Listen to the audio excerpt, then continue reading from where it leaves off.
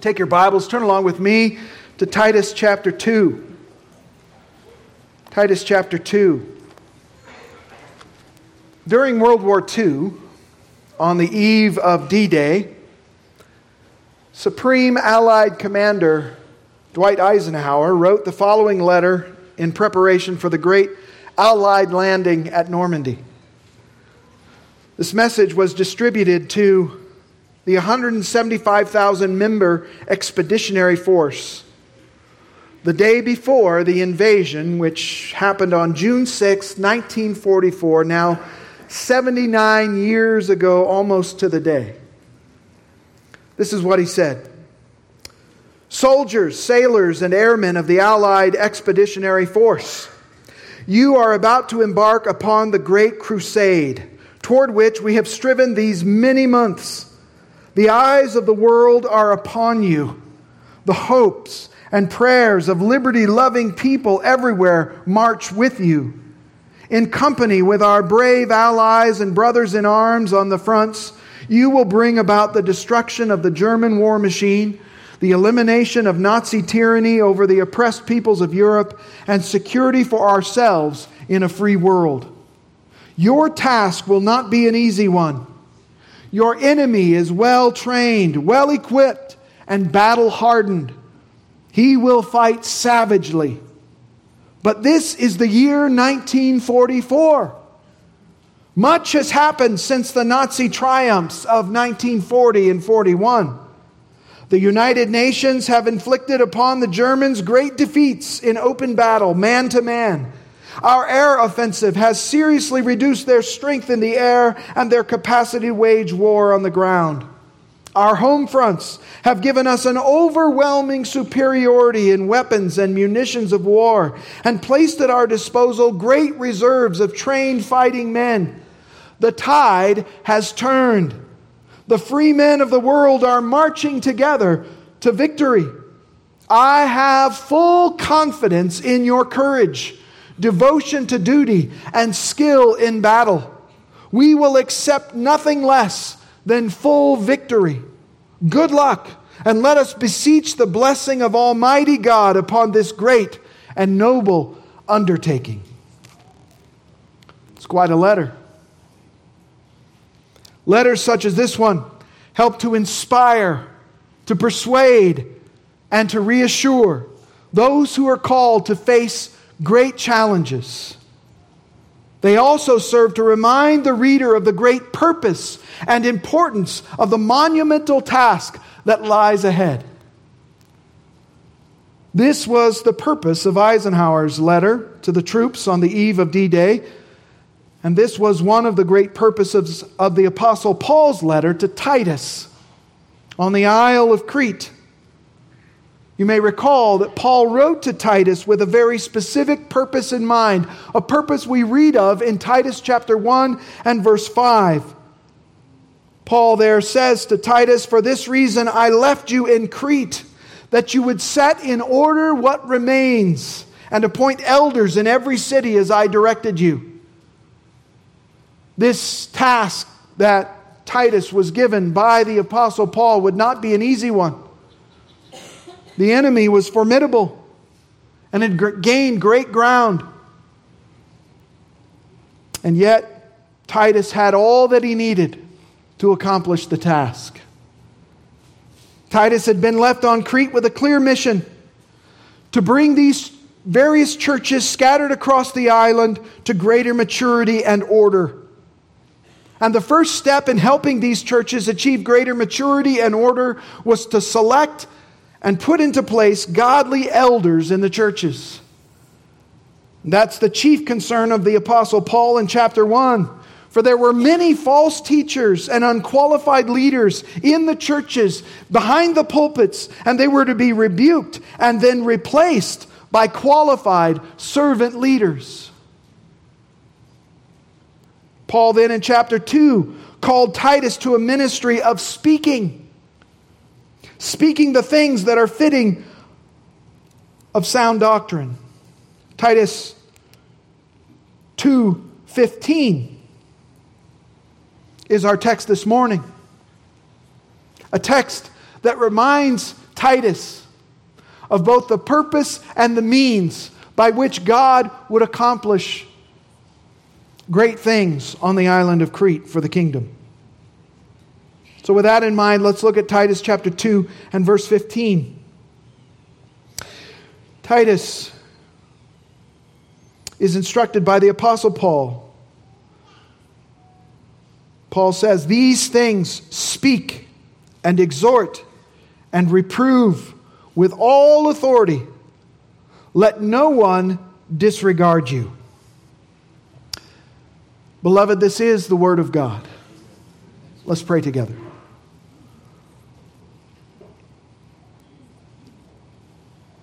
Lord, in the words of that ancient Anglican prayer, we ask, what we have not, give us. What we know not, teach us. What we are not, make us. And we ask this in the name of Jesus Christ. Amen. This morning, I would like you to see along with me in this passage 4 marks of a faithful ministry of the Word. 4 marks of a faithful ministry of the Word. It's important to be able to identify what a faithful ministry of the Word looks like.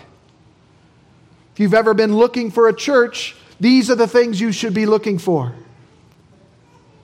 These should be the priority concerns of every church that names the name of Christ and professes to herald His message.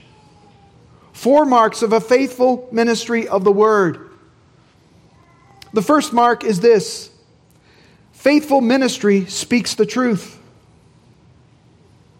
Here in this verse, Titus chapter 2 and verse 15, Paul is reminding Titus of his ministerial duty, his ministerial responsibility. This is what Titus was to be about. These were his primary responsibilities. These things speak and exhort and reprove with all authority. Let no one disregard you. This is what God has called Titus to do. And in a very real sense, verse 15 also summarizes well what God has called every pastor to do: to speak the truth of God. The word speak here can include all manner of speech. It includes private conversations. It can include teaching small groups of believers. It can include evangelistic preaching or preaching before the gathered assembly. Paul's mandate for Titus to speak encompasses every aspect of his verbal life and ministry, including personal conversations, public prayers, private counseling, letters written, and of course, supremely, the preaching and teaching of God's Word before the gathered assembly of believers. It is the very thing that the elder or overseer is to be characterized by. We saw that back in Titus chapter 1 and verse 9. Elders are to hold fast the faithful word which is in accordance with the teaching, so that they will be able to both exhort in sound doctrine and refute those who contradict. The elder, overseer, or pastor in his speech is to both positively instruct and correctively refute. And Paul is restating this very thing here and applying it very personally to Titus, calling him to a life and ministry of speaking that includes both positive instruction and corrective reproof. The verb speak here is in the present tense, signifying that Titus is to continually operate with this kind of ministry, to continue in this ministry of speaking. And he is to do so without ceasing. Keep on speaking these things, Titus. Don't stop.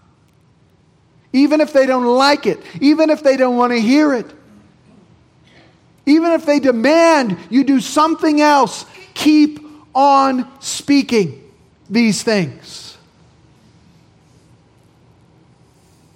Paul was calling Titus and Timothy, who's in Ephesus at this time, to the same kind of unrelenting, undaunted, unceasing ministry of the Word.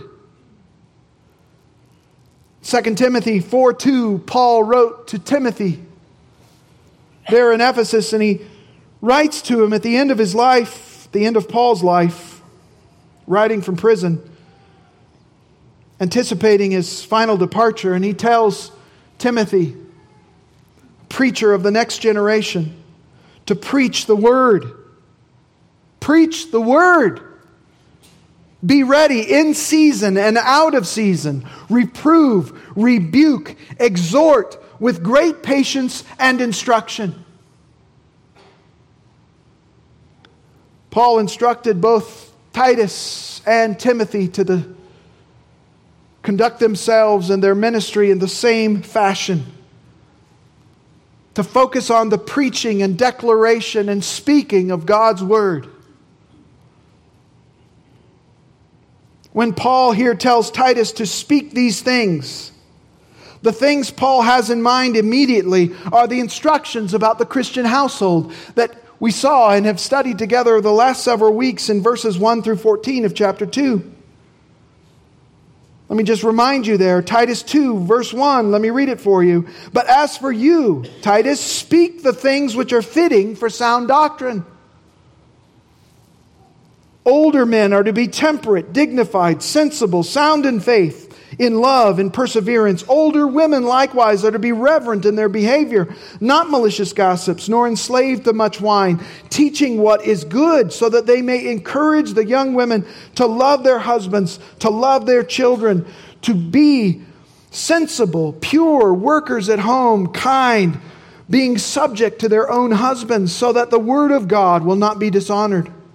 Likewise, urge the young men to be sensible. In all things, show yourself to be an example of good deeds, with purity in doctrine, dignified, sound in speech, which is beyond reproach, so that the opponent will be put to shame, having nothing bad to say about us. Urge bondslaves to be subject to their own masters in everything, to be well-pleasing, not argumentative, not pilfering, but showing all good faith, so that they will adorn the doctrine of God our Savior in every respect. For the grace of God has appeared, bringing salvation to all men, instructing us to deny ungodliness and worldly desires, and to live sensibly, righteously, and godly in the present age, looking for the blessed hope and the appearing of the glory of our great God and Savior Christ Jesus, who gave Himself for us to redeem us from every lawless deed, and to purify for Himself a people for His own possession, zealous for good deeds. These are the things that Titus was to continually speak to and preach and declare. All of this household teaching falls under the general category of sound doctrine. Again, look at chapter 2, verse 1. But as for you, speak the things which are fitting for sound doctrine. Sound doctrine is literally healthy teaching. It's the word from which we get our English word hygienic or hygiene. It's healthy teaching. It's good for you. It is teaching that is spiritually nutritious and edifying. It is teaching that is firmly anchored to the truth of God's Word and that produces spiritually healthy Christians. Sound doctrine is everything that the Bible teaches. And at the core of all sound doctrine is the gospel itself.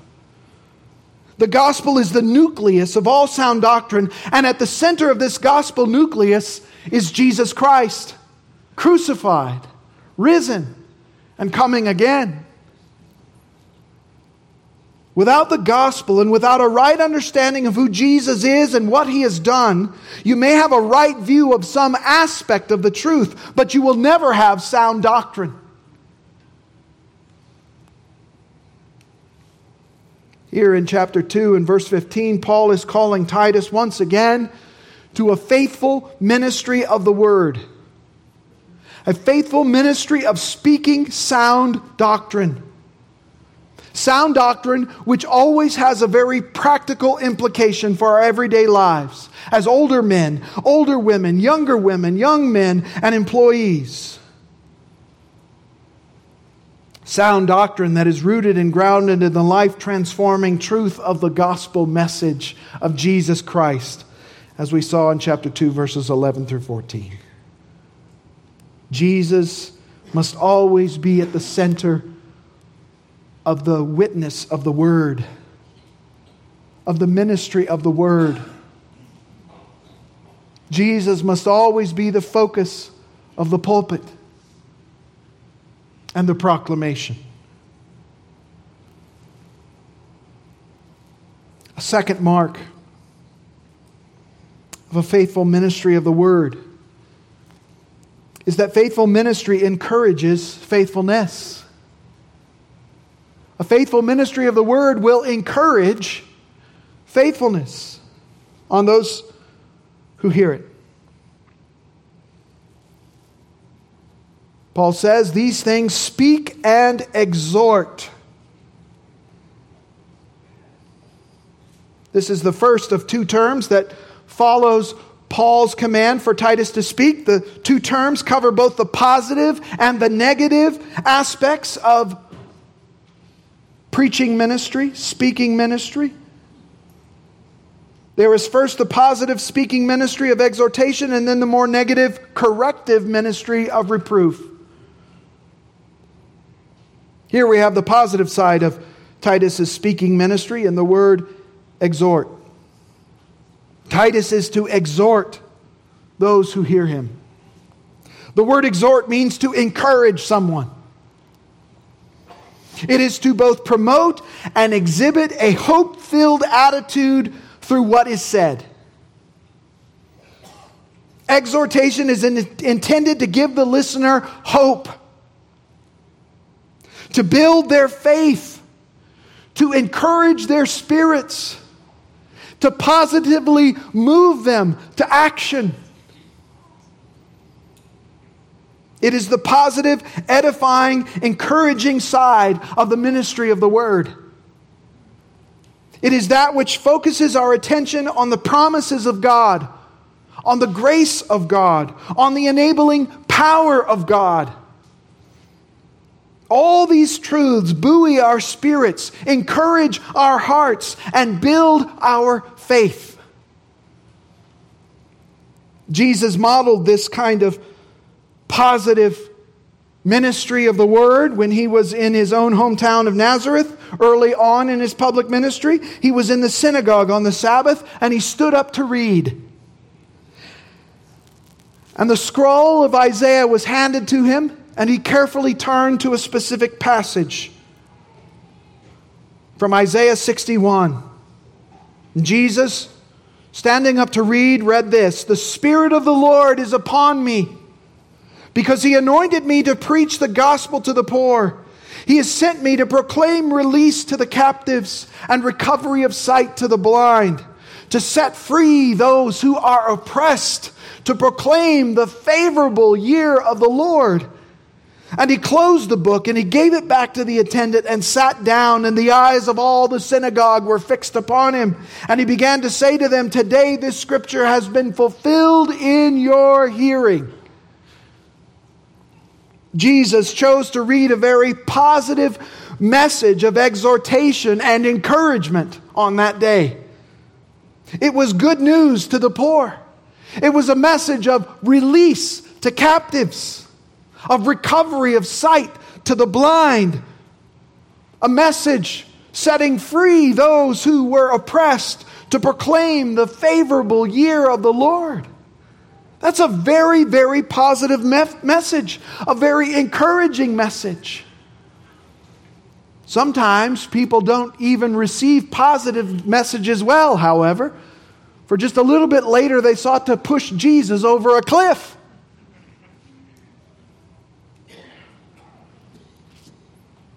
On another occasion,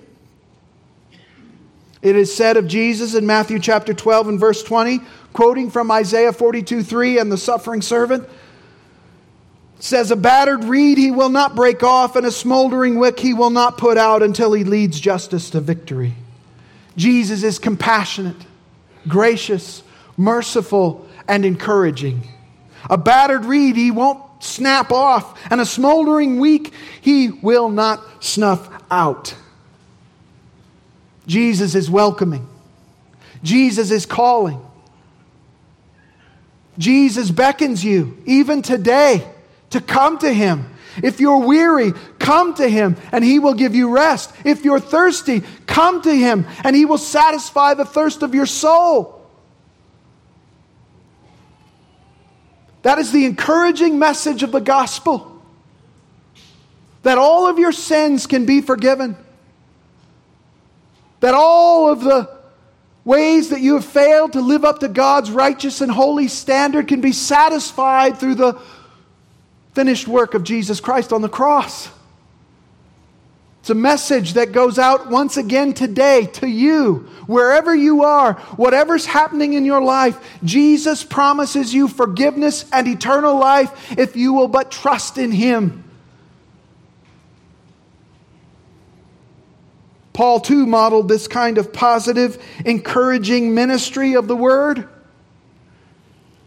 1 Thessalonians 2, verses 7 and 8 says, Paul says to the Thessalonian church, we prove to be gentle among you as a nursing mother. How much more gentle can you be? I was up in my office this morning, and before I come down, I like to pray and I like to look out through the windows, and I have a vast view of the parking lot. So I'm sorry, I'm spying on you. I see you walking in. And I saw a young mom with her little baby in arms. And she just kept kissing the baby. Like she couldn't stop. It was just a compulsion. Moms, you know what I'm talking about.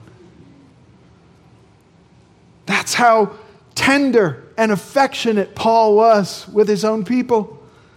He was with them like a nursing mother tenderly cares for her own children. Having so fond an affection for you, he says, we were well pleased to impart to you not only the gospel of God, but also our own lives, because you had become very dear to us. Ministry of the Word must be a ministry of encouragement. And ministry of encouragement not only in word, but in affection for those who are under your care. Paul goes on, 1 Thessalonians 2:11, just as you know how we were exhorting and encouraging and imploring each one of you as a father would his own children. So Paul was loving them like a mother and exhorting them and encouraging them like a dad. Imploring each one of you as a father would his own children, so that you would walk in a manner worthy of God who calls you into His own kingdom and glory. For this reason we also constantly thank God that when you received the word of God which you heard from us, you accepted it not as the word of men, but for what it really is, the word of God which performs its work in you who believe.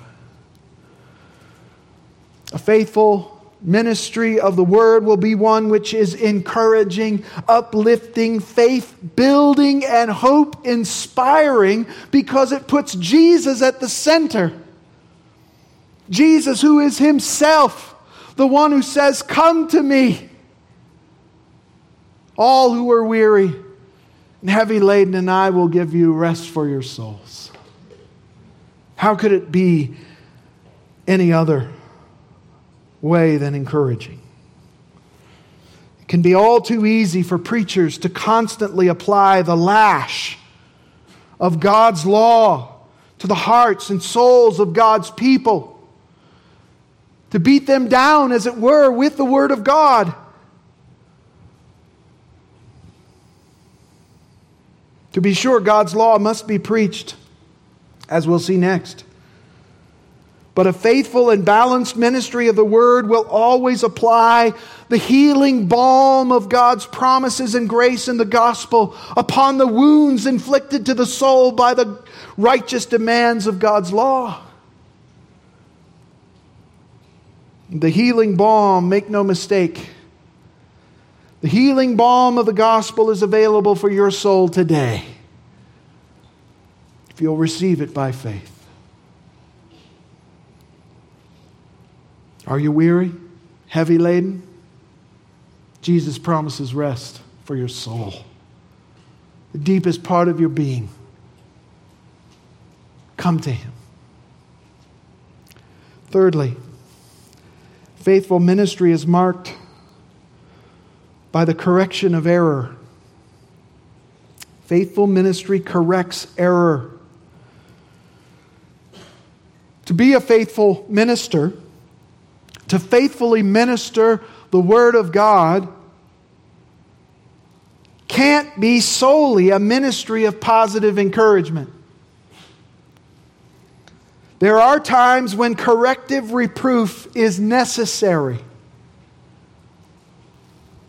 Before the healing balm of gospel assurance can be given, the convicting law of God must be applied. Listen to what Charles Spurgeon said. If you always enjoy sermons, the minister is not a good steward. He is not acting wisely who deals out nothing but sweets.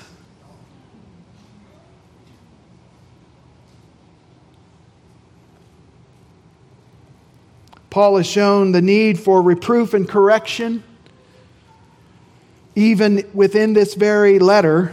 Look back with me at Titus chapter 1, verses 10 and 11. Paul says, there are many rebellious men, empty talkers and deceivers, especially those of the circumcision. He's talking about within the church here, who must be silenced because they're upsetting whole families, teaching things they should not teach for the sake of sordid gain. Verse 13, for this reason, reprove them severely. Same word. So that they may be sound in the faith.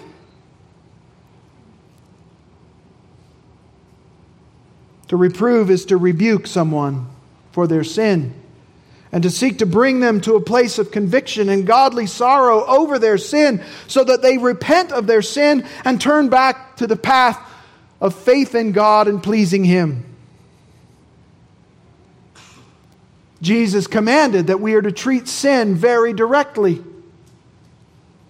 Matthew 18:15, He gives a whole pattern for dealing with sin within the body, and He begins this way: if your brother sins, go and show him his fault. Point it out.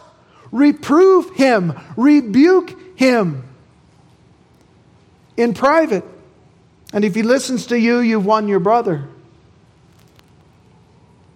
While Jesus was gracious and encouraging to those who were convicted of their sins, He was also firm and confrontational to those who were full of pride.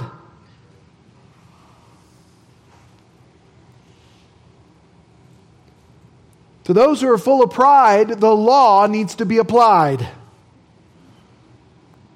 To those who are broken by their sin, the balm of God's grace is needed. Jesus called the Pharisees hypocrites, blind men, blind guides, serpents, a brood of vipers. And He issued then a series of 8 woes upon them in Matthew 23, warning them of the destruction that awaited them if they didn't turn around, if their hearts didn't become soft. If they continued in their current path, they would end up destroyed. Part of the pastor's job in preaching the full counsel of God is to preach the law of God, the commands of God, the demands of God. The law of God, by its very nature, is a reflection of God's holiness. And it makes demands upon us that we cannot perfectly fulfill on our own. The law leaves us condemned, guilty, needy.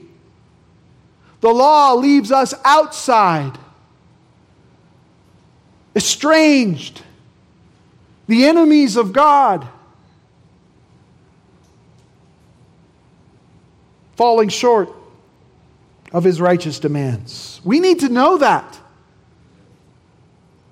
For without knowing the righteous demands of God, we will never understand the depths of our sin and how far we have fallen short. And we'll never understand our need of God's grace and forgiveness. And we'll never understand the true beauty of Jesus Christ, who came and fulfilled all the righteous demands of the law on our behalf. The law teaches us what God is like. It teaches us what He loves, what He hates, and what He requires of us. This is what theologians call the first use of the law. It is intended to convict us of sin and show us our need of a Savior and lead us to Jesus. Paul says in Galatians 3:24, the law has become our tutor to lead us to Christ so that we may be justified by faith. But theologians have also identified what they call a third use of the law, and that is that the law of God, rightly understood, helps us understand how God wants us to live as Christians. So faithful ministry of the Word must include corrective, rebuke, and reproof. So there are both positive and negative aspects of faithfully speaking God's Word. In the words of the preacher of Ecclesiastes, there's an appointed time for everything. And there is a time for every event under heaven, a time to give birth and a time to die. A time to plant and a time to uproot what is planted. A time to kill and a time to heal. A time to tear down and a time to build up. A time to weep and a time to laugh. A time to mourn and a time to dance. And so for the faithful preacher of God's Word, there is a time to encourage and a time to correct, a time to exhort and a time to rebuke, a time to apply the law of God to the heart and a time to apply the merciful, gracious, healing balm of the grace of God to our heart. Law to the proud, grace to the humble.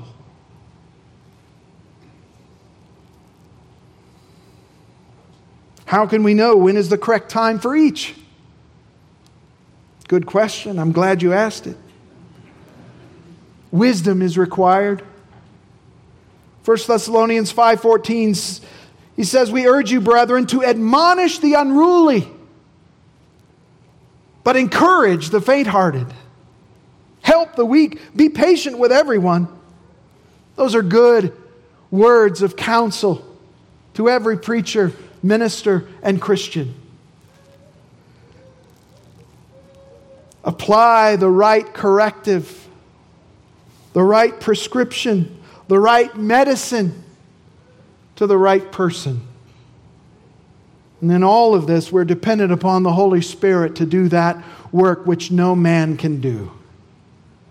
To speak to the heart, to enlighten the eyes, to convert the soul.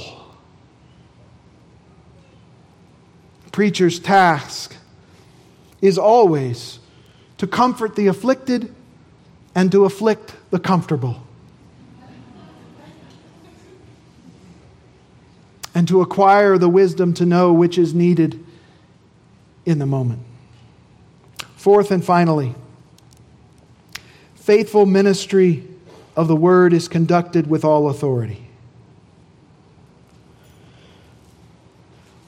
This speaking ministry of exhorting, encouraging, and rebuking or correcting was to be conducted by Titus with all authority. The message that Titus was to deliver, whether it be a message of encouragement or a message of correction, was to be conveyed with all authority. The word authority is being used here to convey the authority that stands behind divine commands. When God commands, He commands always from a position of complete and ultimate authority. Amen? His commands are to be obeyed because He possesses total authority as our Creator. He is our authority. We are accountable to Him. For He stands in ultimate authority over us. And because this is true, Titus is to carry out his ministry of the Word with all authority. Because it is the Word of God that Titus is ministering from. It is the Word of God that Titus is speaking and preaching and exhorting and rebuking. Titus has been entrusted with a divine message, and he is to speak with all authority inherent within that divine message. The authority with which Titus speaks is not some authority inherent within him as the preacher, as the messenger, but an authority that is God's authority, extending through Titus's faithful ministry of the Word. In other words, Titus's words carry authority only to the extent which they are consistent with the Word of God.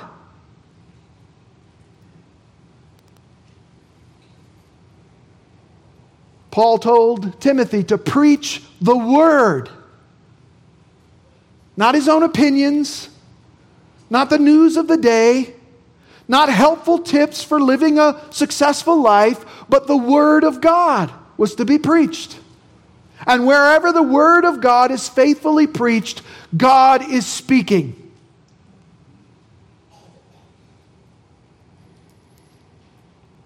As your pastor, I have no authority outside the Word of God. None. If I speak to you a word of opinion, that word of opinion has no authoritative seal. If I tell you that cantaloupe is accursed, that carries no weight. For that is outside the bounds of the Word of God. And your conscience need not be constrained by my opinions.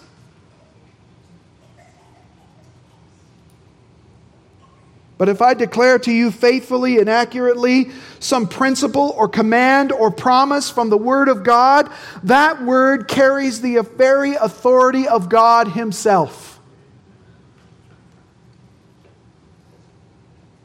You see, when the Bible is faithfully preached, God is speaking. Now, I don't want to go too far here. And I want to be careful so as not to be misunderstood.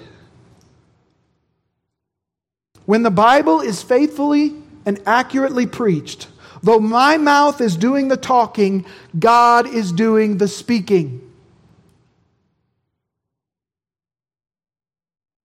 Let me be clear here. I'm not claiming any divine authority in and of myself, for on my own I have none.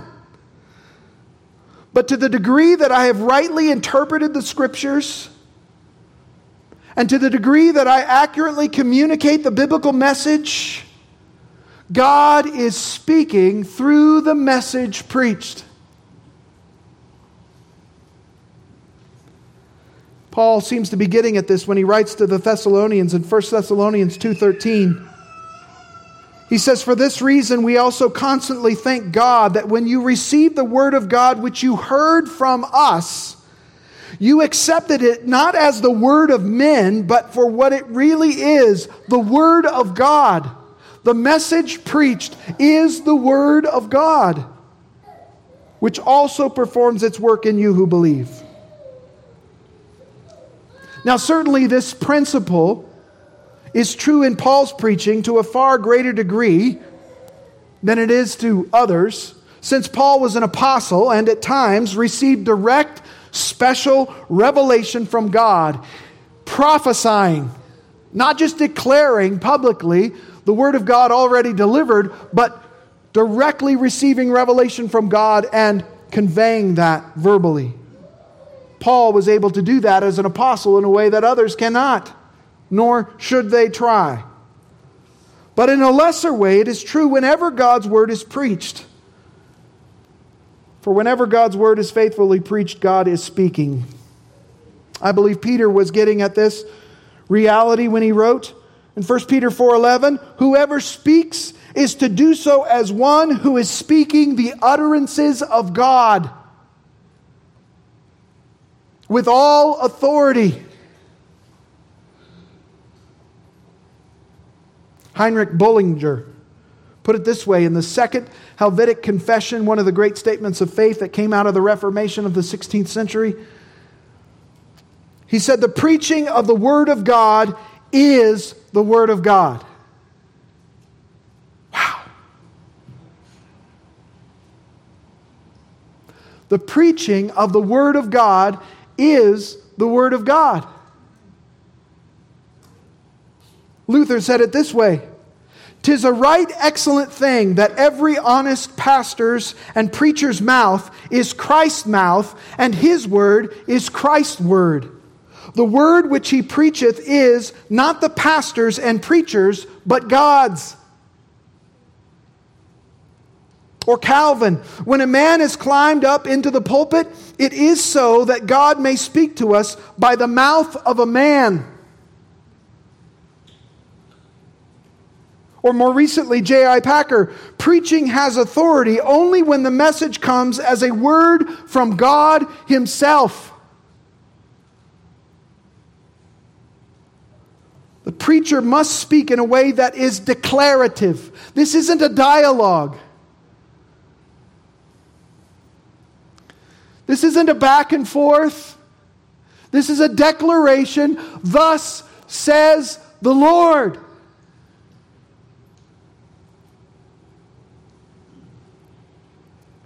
It is to be a declarative message that is sure and certain, that isn't waffling or halting, but that is bathed in the very authority of God Himself. Spurgeon said this about his own preaching. He said, "You are listening to a man who professes to speak by God and for God, and to speak for your good. And his heart yearns over you. Oh, it is solemn work to preach." And I can say an amen to that. He says it is solemn work to preach, and it should be solemn work to hear.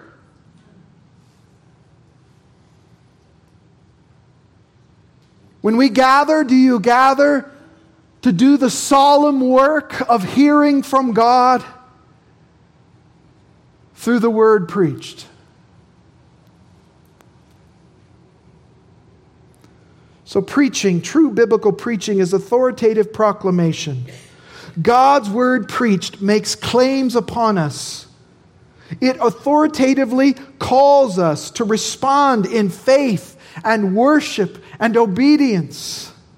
And it is our responsibility to hear that call from God through the word preached. Pastors will be judged on how faithfully they executed this task. And congregations and individuals will be judged on how faithfully they received the word of God preached. The authoritative nature of the ministry of the word is why Paul also says here to Titus, "Let no one disregard you." It means literally, let no one think around you. Let no one do intellectual spin moves and disregard the authoritative message preached.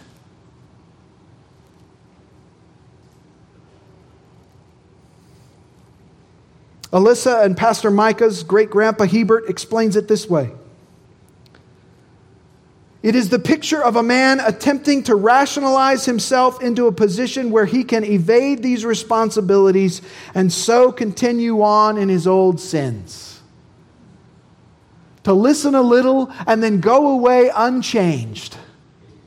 To hear a word from God through the word preached and pretend like that doesn't affect me one bit. Let no one disregard you. Remind them of these things. Remind them that they are responsible and will be held accountable for all the times they heard the message of God's gospel preached and rejected it. Let no one disregard you. The churches of Crete were known for their rowdy resistance to authority. We live in a not altogether different time. The churches of Crete were known for their rowdy resistance to authority, and I think the people of our own culture are known for their rowdy resistance to any kind of claim to authority.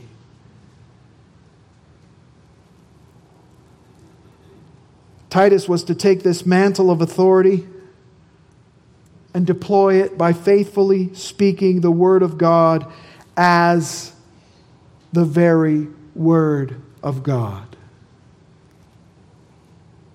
Beloved, these are the marks of a faithful ministry of the Word. They are the marks of a ministry that will faithfully and powerfully herald the gospel that transforms lives and continually revitalizes churches. May it be so in our own circumstance, in our own day, and in the days of our church to come, to God's glory. Let's pray together. Father God, we thank you for your word, the Scriptures, and for your word, the Son, whom we celebrate around his table, remembering his sinless life and atoning death, his victorious resurrection, his glorious ascension, and his sure and certain promise to come again. It is our great delight to herald the message of the gospel, that balm of the soul that brings healing and soothes the troubled conscience. Thank you, Jesus. We love you and we remember you as we gather around your table. It's in Jesus' name we pray. Amen.